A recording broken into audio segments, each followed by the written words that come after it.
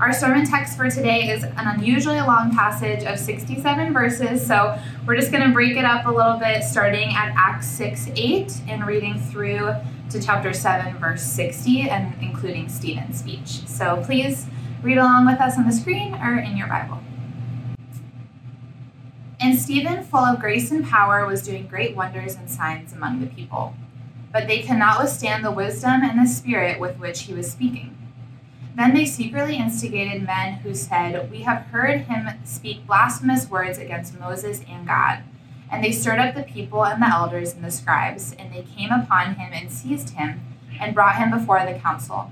And they set up false witnesses who said, "This man never ceases to speak words against this holy place and the law.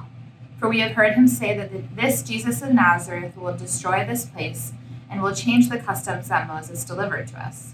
And gazing at him, all who sat in the council saw that his face was like the face of an angel. Now transitioning to Acts 7, verse 1. And the high priest said, "Are these things so?" And Stephen said, "Brothers and fathers, hear me. The God of glory appeared to our father Abraham and said to him, 'Go out from your land and from your kindred and go into the land that I will show you.' Then he went out from the land of the Chaldeans and lived in Haran. Yet he gave him no inheritance in it, not even a foot's length. He promised to give it to him as a possession and to his offspring after him, though he had no child. And so Abraham became the father of Isaac, and Isaac became the father of Jacob, and Jacob of the 12 patriarchs. And the patriarchs, jealous of Joseph, sold him into Egypt, but God was with him, and rescued him out of all of his afflictions, and gave him favor and wisdom before Pharaoh, king of Egypt, who made him rule over Egypt and over all his household. But as the time of the promise drew near, which God had granted to Abraham, the people increased and multiplied in Egypt, until there arose over Egypt another king, who did not know Joseph. He dealt shrewdly with our race and forced our fathers to expose their infants so that they would not be kept alive. At this time Moses was born, and he was beautiful in God's sight. And Moses was instructed in all the wisdom of the Egyptians, and he was mighty in his words and deeds. When he was 40 years old, it came into his heart to visit his brothers, the children of Israel. And seeing one of them being wronged, he defended the oppressed man and avenged him by striking down the Egyptian. He supposed that his brothers would understand that God was giving them salvation by his hand, but they did not understand. And on the following day he appeared to them as they were quarreling and tried to reconcile them, saying, "Men, you are brothers. Why do you wrong each other?" But the man who was wronging his neighbor thrust him aside, saying, "Who made you a ruler and a judge over us? Do you want to kill me as you killed the Egyptian yesterday?" At this retort Moses fled and became an exile in the land of Midian. Now when 40 years had passed, an angel appeared to him in the wilderness of Mount Sinai, in a flame of fire in a bush. When Moses saw it, he was amazed at the sight, and as he drew near to look, there came the voice of the Lord. "I am the God of your fathers, the God of Abraham, and of Isaac, and of Jacob." And Moses trembled and did not dare to look. Then the Lord said to him, "Take off the sandals from your feet, for the place where you are standing is holy ground." This Moses, whom they rejected, saying, "Who made you a ruler and a judge?" This man God sent as both ruler and redeemer by the hand of the angel who appeared to him in the bush. This man led them out, performing wonders and signs in Egypt, and at the Red Sea, and in the wilderness for 40 years. Our fathers refused to obey him, but thrust him aside, and in their hearts they turned to Egypt. Our fathers had the tent of witness in the wilderness, just as he who spoke to Moses directed him to make it. So it was unto the days of David, who found favor in the sight of God, and asked to find a dwelling place for the God of Jacob. But it was Solomon who built a house for him. Yet the Most High does not dwell in houses made by hands, as the prophet says. "Heaven is my throne, and the earth is my footstool. What kind of house will you build for me, says the Lord? Or what is the place of my rest? Did not my hand make all these things? You stiff-necked people, uncircumcised in heart and ears, you always resist the Holy Spirit. As your fathers did, so did you. Which of the prophets did your fathers not persecute? And they killed those who announced beforehand the coming of the righteous one, whom you have now betrayed and murdered. Yet you who received the law as delivered by angels and did not keep it." Now when they heard these things, they were enraged, and they ground their teeth at him. But he, full of the Holy Spirit, gazed into heaven and saw the glory of God, and Jesus standing at the right hand of God. And he said, "Behold, I see the heavens opened, and the Son of Man standing at the right hand of God." But they cried out with a loud voice and stopped their ears, and they rushed together at him. Then they cast him out of the city and stoned him. And the witnesses laid down their garments at the feet of a young man named Saul. And as they were stoning Stephen, he called out, "Lord Jesus, receive my spirit." And falling to his knees, he cried out with a loud voice, "Lord, do not hold this sin against them." And when he said this, he fell asleep. This is the word of God. Good morning, everyone. Pastor John Dennis here. And what an amazing text that we have before us. Last week, I began by saying we live in these unprecedented times, and you could say the same thing again today. Of course, just over a week ago, the Capitol being stormed by protesters and being broken into this week, our president being impeached for the second time, and plans being made now for the inauguration for the National Guard to be present there. Times of uncertainty. Last week, I spoke on A House Divided and on the idea that the church, in the midst of divisive times, has to fight for its unity, that sometimes the fissures that are outside the church can come in and begin to fracture, and that the antidote to that, the cure to that, really is finding spirit-filled leaders who will be the ones who will serve the church and re-examining and recommitting to priorities, not just the priorities of proclaiming the gospel, but keeping that prayer and ministry of the word right at the center, but also having an eye of compassion for those who are the neediest within the community. Today, the question that I want to ask is a very simple one and a personal one, which is, for many of you in the midst of this uncertainty, how do you have hope in the midst of uncertainty? And one of the ways to do that really is to find people who seem to have a kind of confidence or hope and begin to emulate their lives. I'll take as an example the life of Joni Eareckson. There's a spot where she talks about what it was like to try to live with the uncertainty of her broken neck. Joni Eareckson Tada broke her neck in a diving accident in 1967 when she was 17 years old. Imagine that. In the midst of one's youth, all of the hopes and dreams that you might have for yourself swept away. She says, "I broke my neck in a diving accident in 1967, and suddenly I was thrust into this uncomfortable and alien world."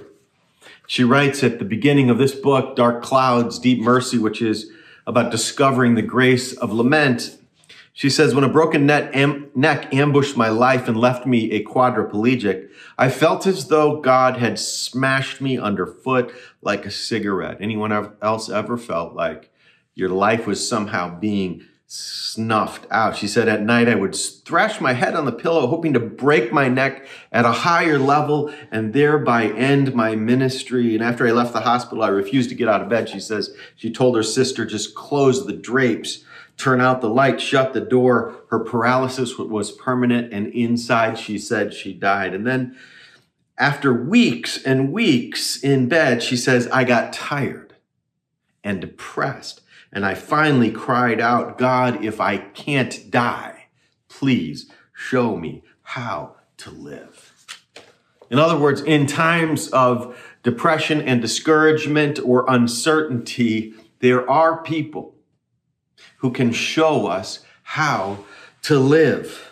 Who will show us how to live in the isolation of a pandemic? Who will show us how to live in a culture that seems to have lost its moorings?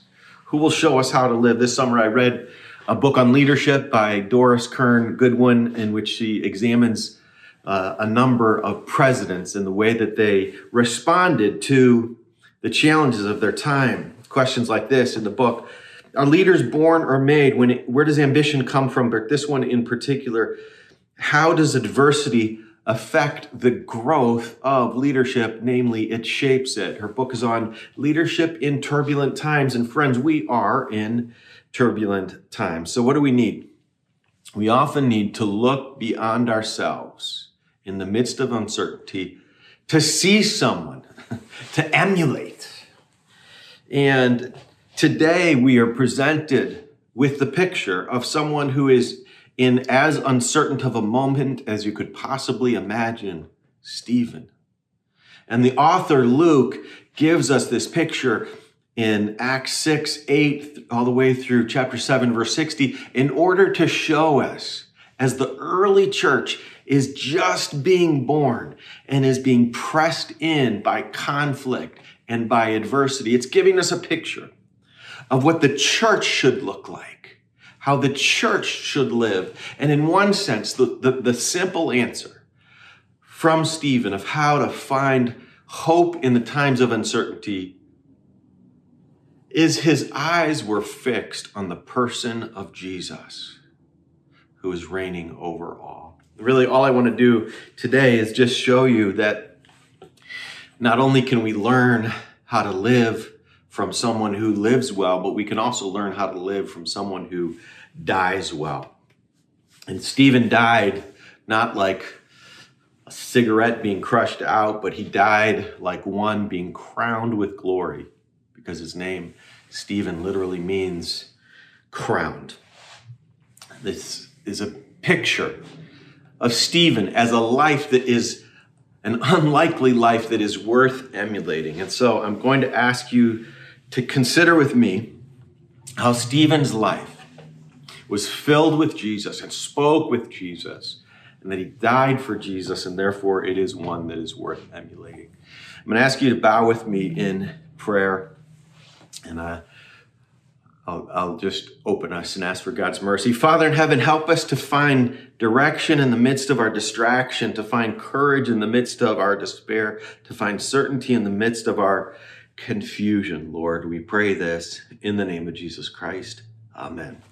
Just a word of context for those of you who are not familiar with the book of Acts. At the very beginning of the book, the disciples, after Jesus has risen from the dead and is teaching them for a number of days, they come and they say to him, is this the time that you're going to do your kingdom thing, Jesus? Are you going to restore the kingdom now to Israel? And Jesus says, look, it's not for you to know the times or the seasons, but you will be my witnesses.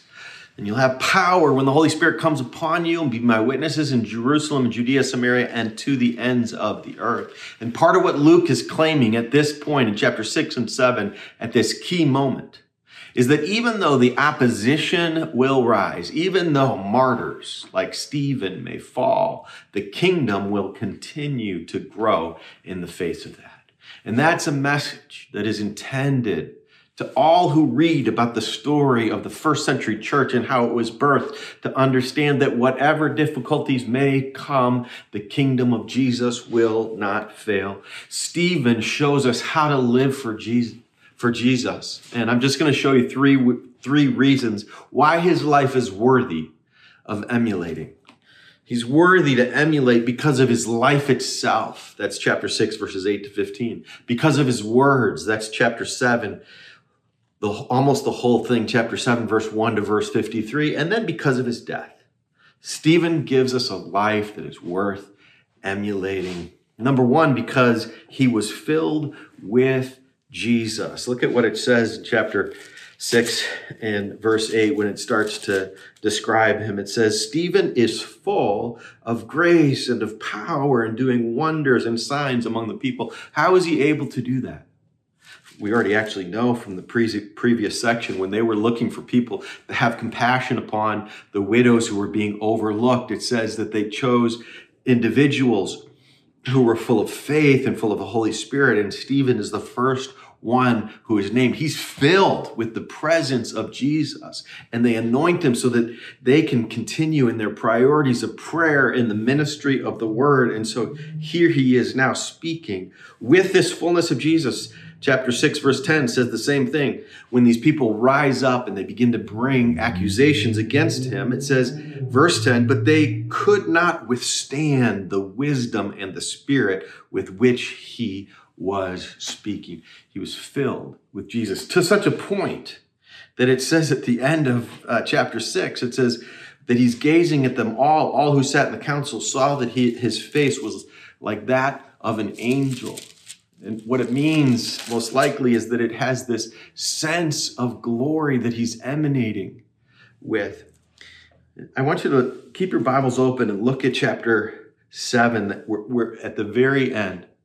Because not only is he filled with Jesus, but his life is worth emulating because his eyes are on Jesus. I was sitting with a congregant this week, and we were talking about some of the challenges in our country and some of the ways that it's so hard to all remain together within the church when people have such different perspectives on one another.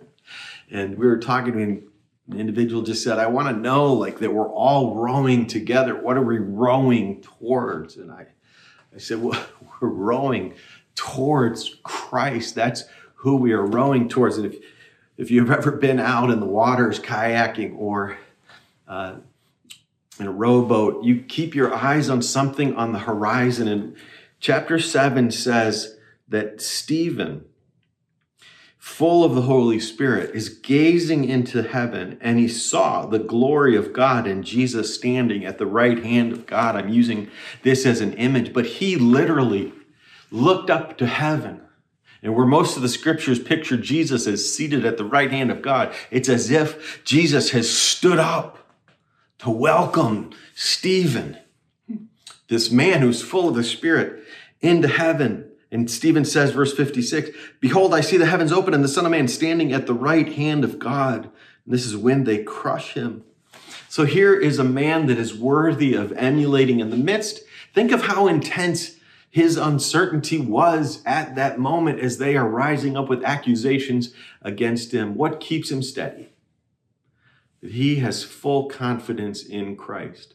And it's not just in Christ, it's in the kingdom that Christ is bringing. That's what he's seeing, is Jesus ruling. Friends, this is what the church needs in this hour, not just unity. We need unity together, yes.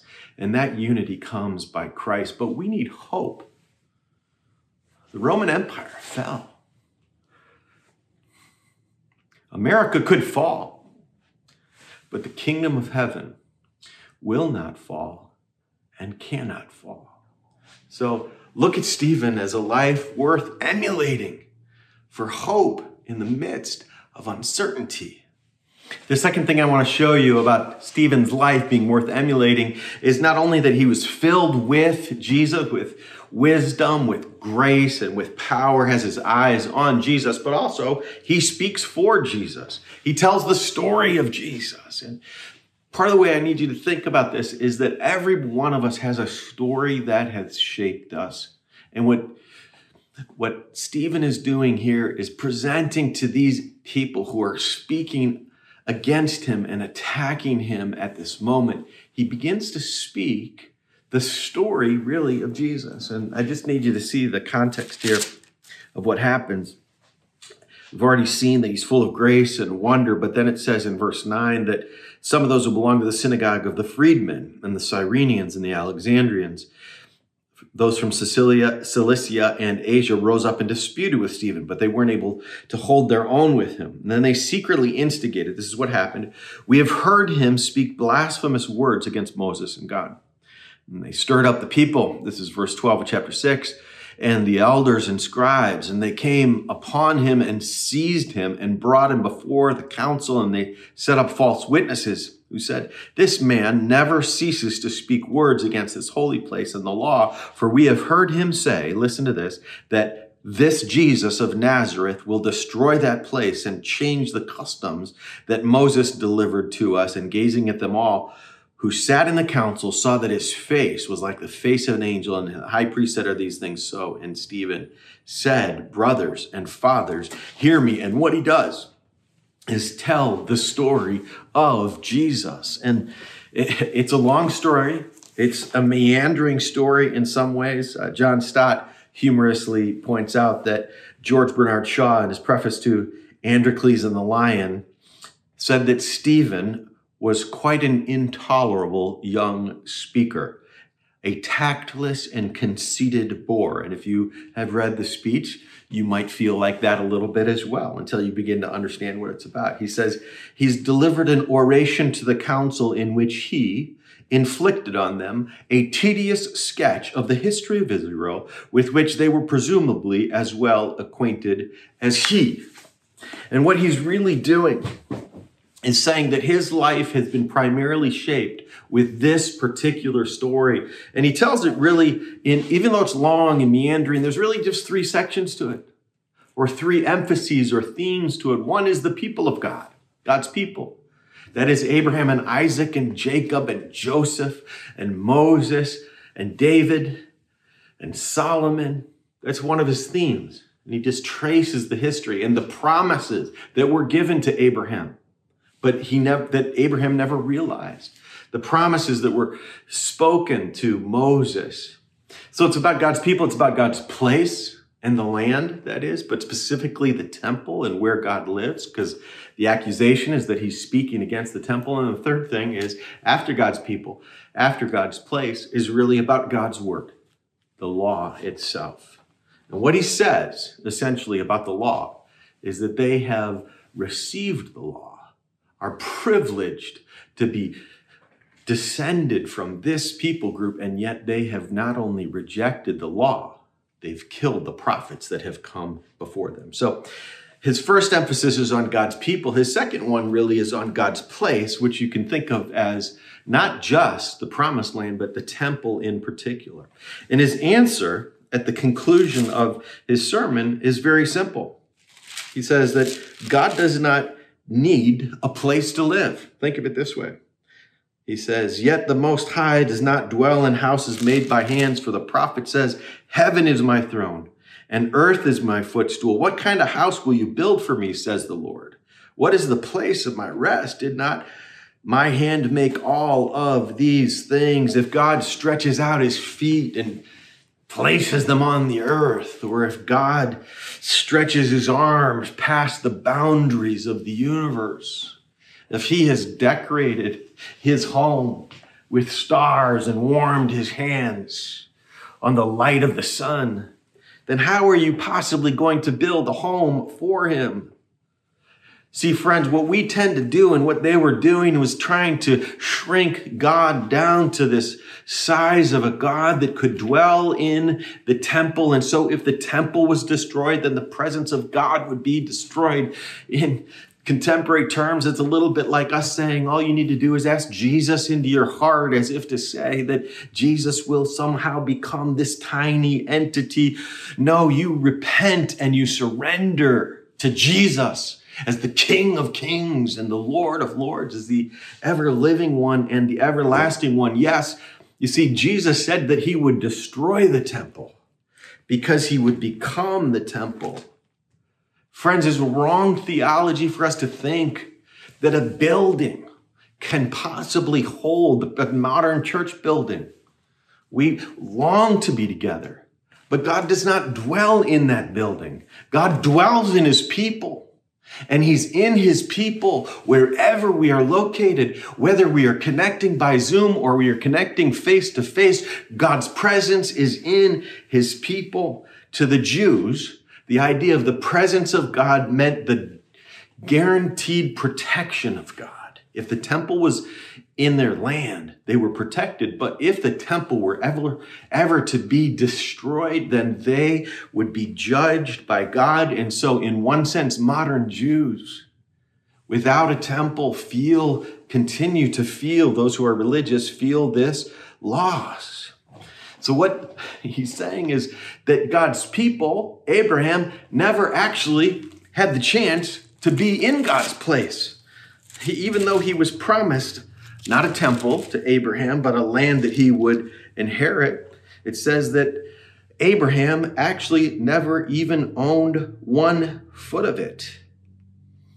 Not 1 foot. It says in chapter 7, verse 5, he said he gave him no inheritance in it, not even a foot's length, but promised to give it to his possession and to his offspring after him, even though he never had a child. And Moses, think of it. Moses never entered the promised land. Moses never got to see the temple. David longed to build the temple. He never got to build the temple, even though he wrote Psalms like Psalm 21 about the temple itself. He never got to see it. And so David wondered why he didn't get to see the place and build the place. But part of the thing is that God doesn't live there. That's what the text is saying, is that heaven is his throne. God's an outdoors guy, not an indoors guy. You cannot confine God to a building. You cannot confine God to a heart. You cannot confine God to an ideological party. You cannot confine God to one people group, not even to the Jews, not to America. He is not a national God. God is bigger than America. God is bigger than our political ideologies. Friends, this text is saying, let God be God and every man be a liar. So God's people had really never had a place, not Abraham, not Joseph, not Moses, not David, only Solomon. But also, God doesn't need a place. He's already decorated the universe as his place of divine inhabitation. So what Stephen is saying, as he's speaking the words of Jesus, is that God's people never really had a place that was permanent, many of them. God doesn't need a place. And then he goes on, not to God's place, not to God's people, but to God's word. And essentially the argument is this: to these leaders, these individuals who worship in the synagogue, who hold Moses up to be so high, he says to them, do you remember that moment when Moses heard the voice in the burning bush, and that God spoke to him and told him, God spoke to Moses and told him, go and deliver my people. And he went once to deliver his people. And then he was spoken to in a way where they said, are you going to be our ruler and redeemer? Or are you just going to kill us like you killed that other person that you killed?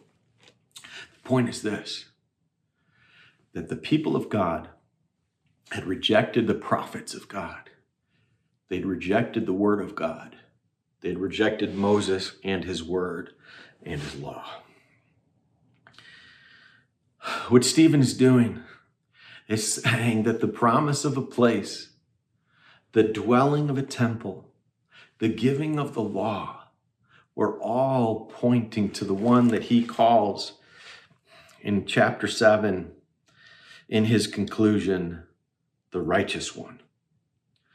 Verse 52, he says, they killed the one who announced beforehand the coming of the righteous one, whom you have now betrayed and murdered. And you received the law as delivered by angels and did not keep it.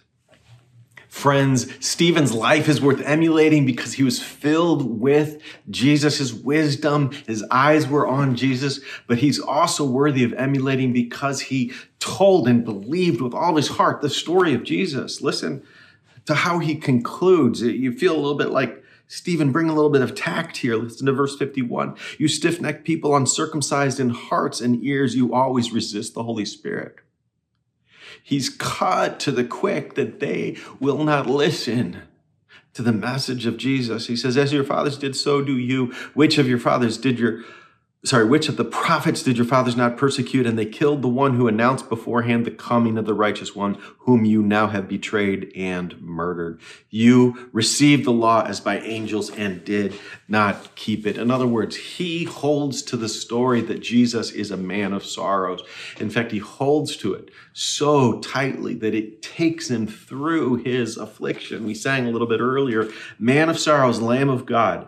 By his own betrayed, that's what's happening here. The sin of man and wrath of God has on Jesus been laid. You see, it's through his betrayal that he actually rescues us. It's a message of grace. Oh, that rugged cross, my salvation, where your love poured out over me. Now my soul cries out, hallelujah, praise and honor unto thee. You see, Johnny Erickson Tada could have easily rejected the message of God because of her affliction, and what she did instead is she said, no, I'm going to go to the one who was afflicted on our behalf. She says, from then on, after she said, God, if I can't die, please show me how to live. She said, from then on, I would ask my sister to get me up and park me in my wheelchair in front of my Bible. She's holding to the story, holding a stick in my mouth. I would flip this way and that, looking for answers, any answers. And I sought the help of a Christian counselor friend of me who took me directly to the book of Lamentations. He showed me the 3rd chapter, which says, I am the man who has seen affliction. Surely God against me turns his hand again and again the whole day long.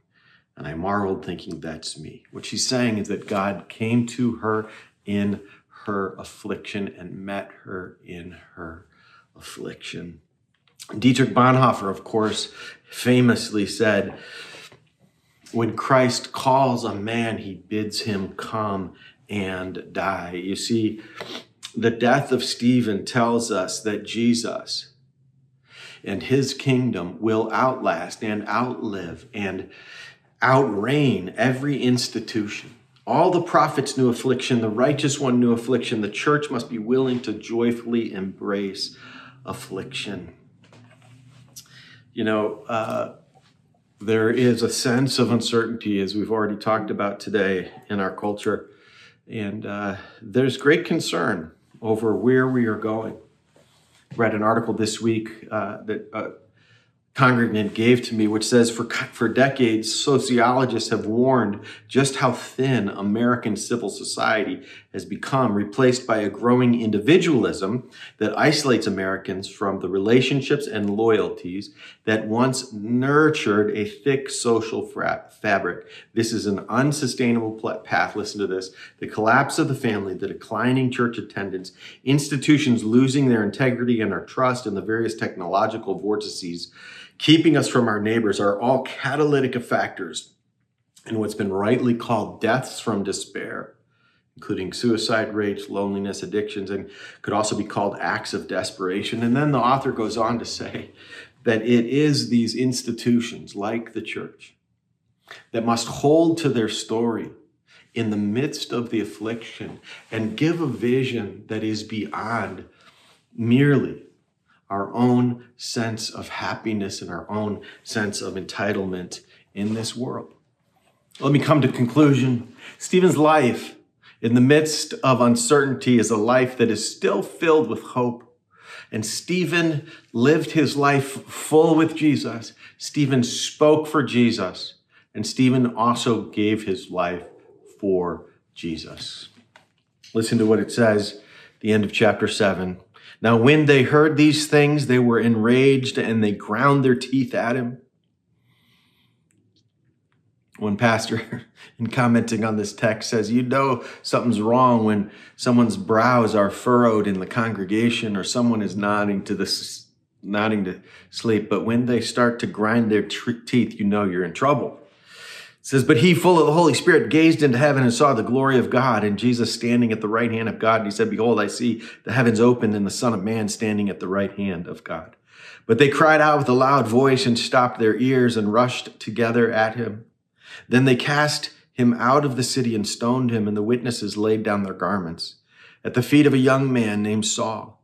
And as they were stoning Stephen, he cried out, Lord Jesus, receive my spirit.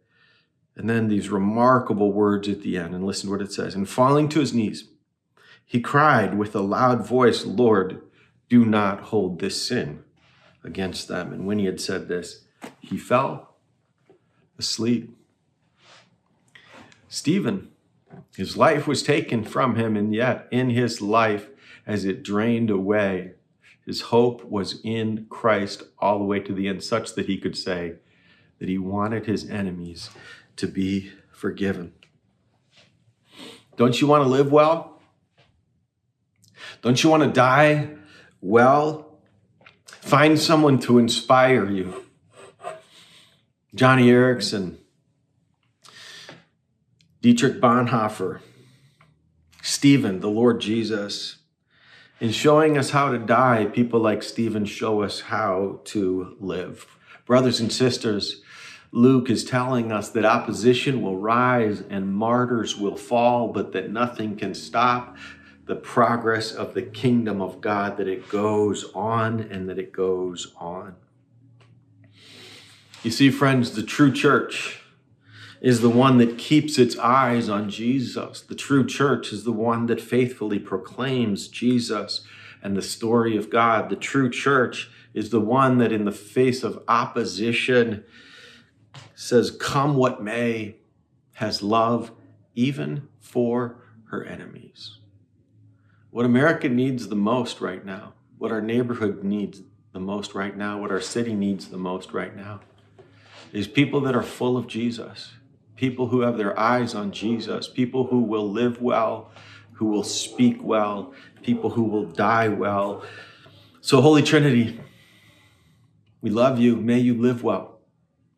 May you speak well of Jesus, and may you, when it is your turn, die well. We're going to sing, "Your name is a strong and mighty tower. Your name is a shelter like no other."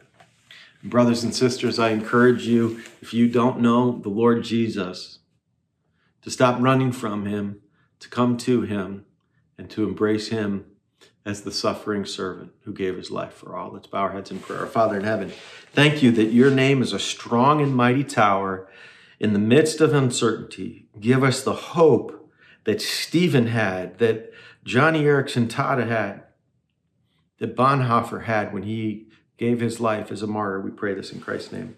Amen.